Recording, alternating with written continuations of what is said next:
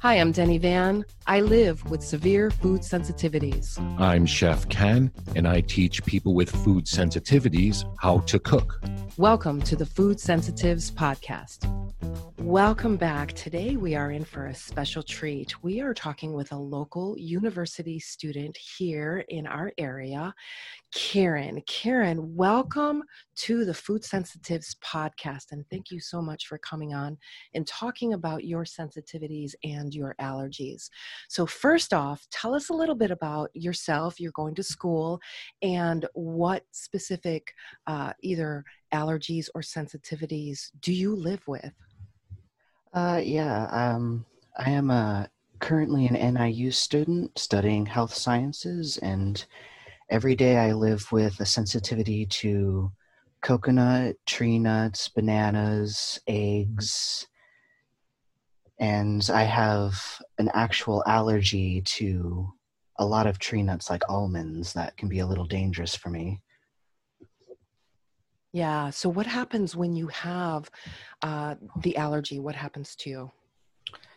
The actual allergy, I will get asphyxiation, or like my throat will start to close, or it'll get harder to breathe.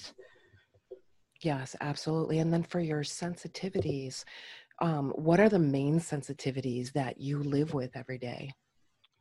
The hardest ones are probably wheat, corn, and coconuts, because those are found in pretty much anything, and all of those give me really bad skin reactions. My skin is always the first to react. And for everybody, it's different. Like for you, when you're going to school and stuff like that, and you're cooking for yourself and you're doing all of those things, as somebody with a food sensitivity, how do you protect yourself? The best way to protect myself is I always read the ingredients, and if the ingredients choose to be vague, like saying natural flavors or natural ingredients, then I will just assume it's not safe and not buy it. Because of your sensitivities, and you said wheat and corn are your big ones, and staying away from coconut. And I noticed that they're putting like coconut oils in almost everything. And have you noticed, like, eating regular things, have you noticed, like you said, reading ingredients? Do you still read ingredients of those products that you buy regularly? I have to, yes, because there have been multiple times where a product will change their ingredients. Happened with everything from like breads to soups to soaps. Like an ingredient will just change and I can no longer partake or consume the product.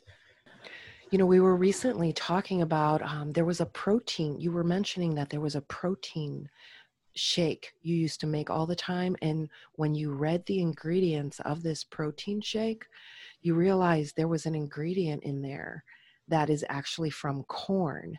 And you mentioned you almost need a chemistry degree to understand what that is. So somebody even reading ingredients and you see something and you don't recognize it because they use their chemical root compound. I think it was a protein shake that you were consuming regularly.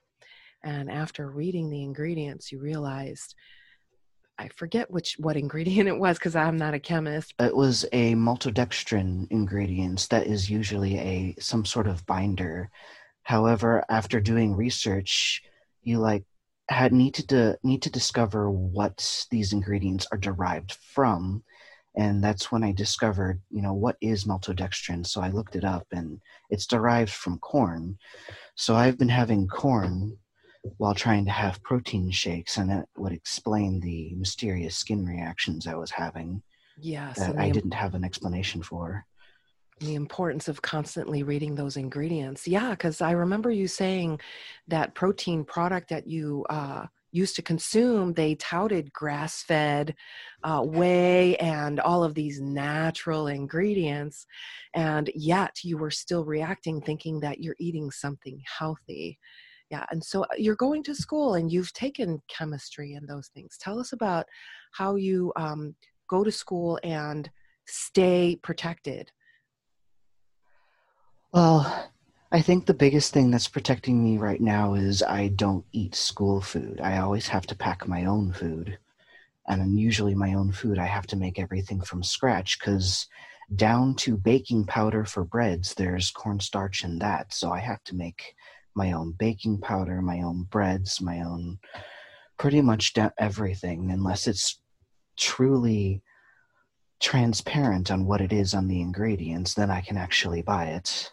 Yes, absolutely. And so you've had to pretty much become a chef, right? In making all of your own from scratch everything. What are some of the favorite, your most favorite things you like to make? Well, I've really come to love a certain brand of rice flour that has been very transparent to me. So I've been making things like waffle breads to make sandwiches because sometimes you just miss sandwiches so much. But being able to make things like pastries or things that you really can't eat anymore, And you crave them, that right? you crave them. It's nice to just be able to have something once in a while that everyone else takes for granted. Yeah, absolutely. So that you can enjoy life and instead of suffering the consequences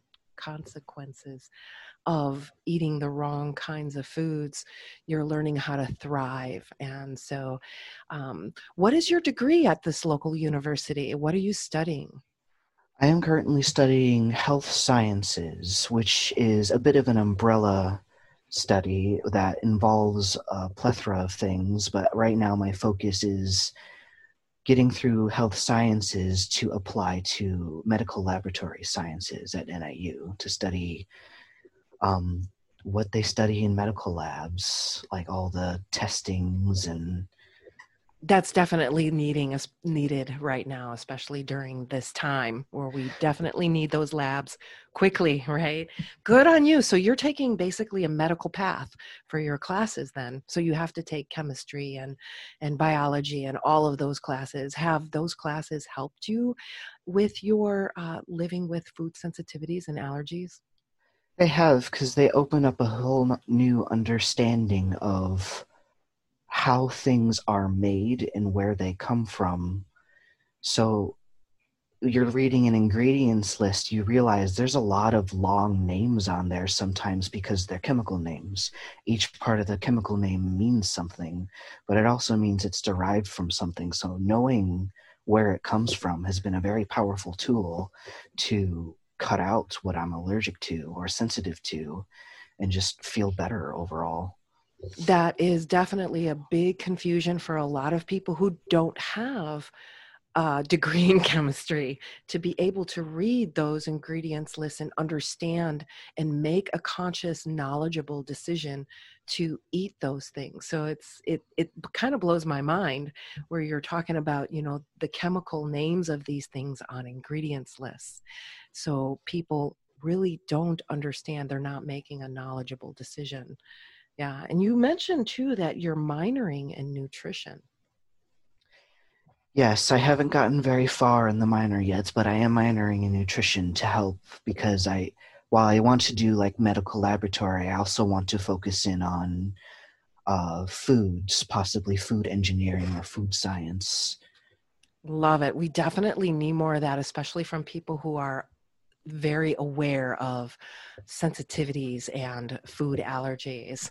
So thank you. So if somebody were to say to you, hey, I just found out I have these food sensitivities and food allergies and I'm overwhelmed and I don't know what to do, what would be the first thing you would recommend to them?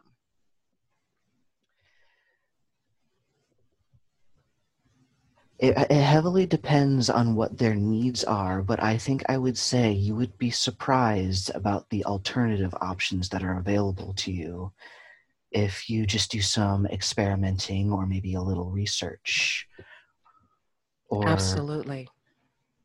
or sometimes just, asking for help, getting creative with somebody else and just playing with what you can have instead of focusing on what you can't. Love it. And And do you have your own recipe book?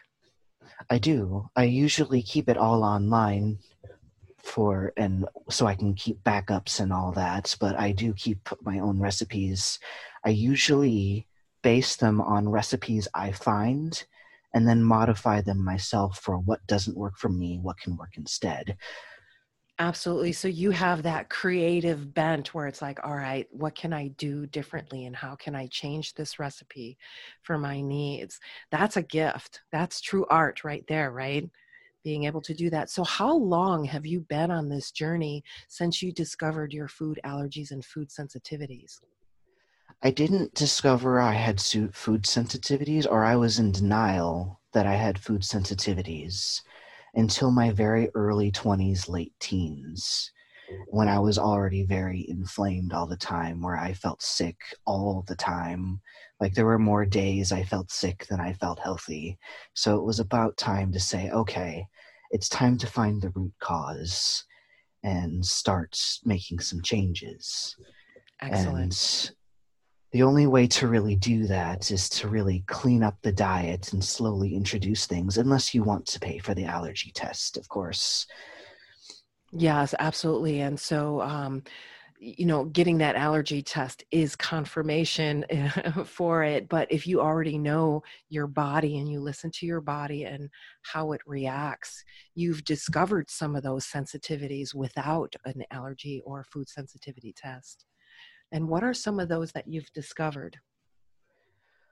Well, by getting off of things that I know are common allergies or I suspect are allergies, such as wheat, corn, nuts, and many grains like quinoa and coconuts, and even certain fruits like pineapple, bananas, I've mainly focused my diet down to lean meats and vegetables for several weeks, maybe even a few months.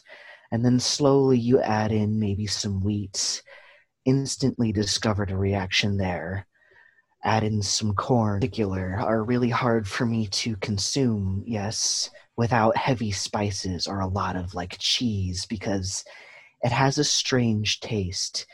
And I always associate strange tastes with potential allergy because my father, who has a severe nut allergy, also gets strange tastes whenever he gets something with a hidden nut in it. He gets this really strange, bad taste And as you like the can't get rid of it. first, Yeah. he can't get rid of it. That's like his first indicator. And that's where I associate taste with egg because I also get a really bad, strong metallic taste when I have chicken eggs. Yeah, good for people who are listening to know because so many of us are very disconnected from our bodies where you notice these things right away. It's like as soon as you eat something. Are there any sensitivities that you have that might not show up for 24, 48, or 72 hours?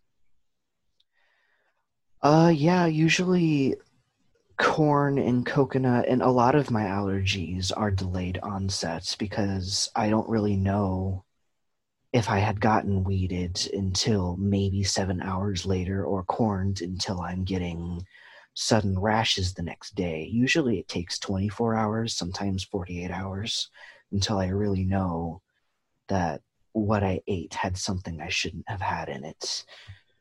Yeah, and I got to tell you, one of the things I love about you is traveling with you.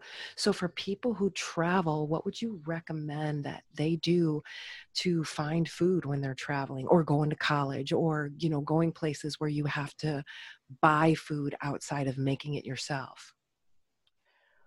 Well, one of the biggest recommendations I would say is like looking at online. Most things, everything has a website these days.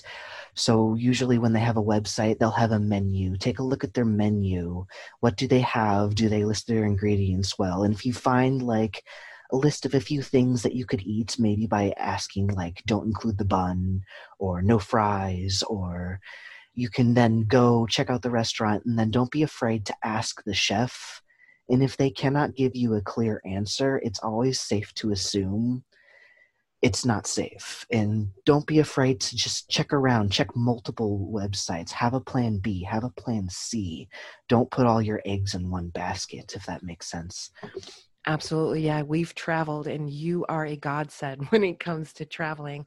And for our listeners, Kieran is my son, second son, and he's 26 years old, going to the local university and living with food allergies. And as a family, we are learning how to not only live with these, but thrive with these and be able to uh, turn this around. And you mentioned one thing that's really, really important.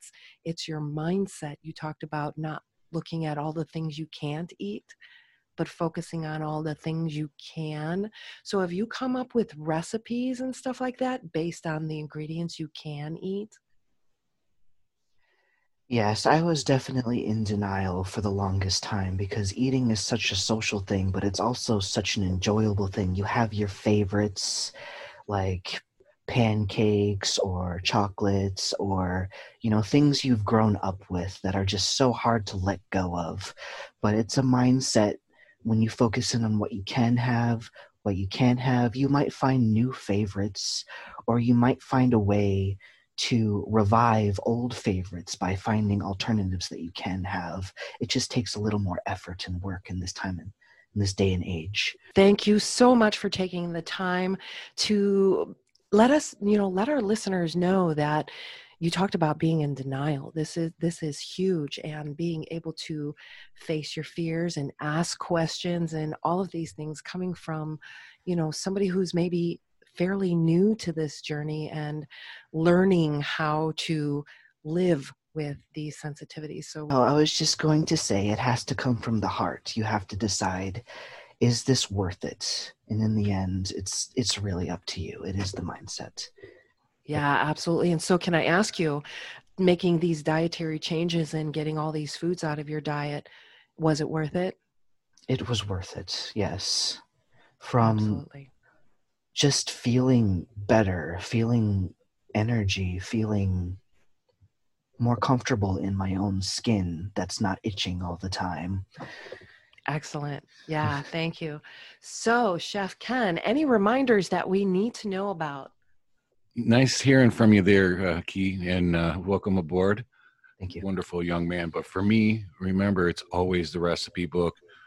Recipes, explore, draw, doodle on it, whatever. Just get in touch with it, and that's what it is for me. So send me your favorite recipe so I could try it, and those who send me their favorite recipe, I'll send you mine, and let's do it.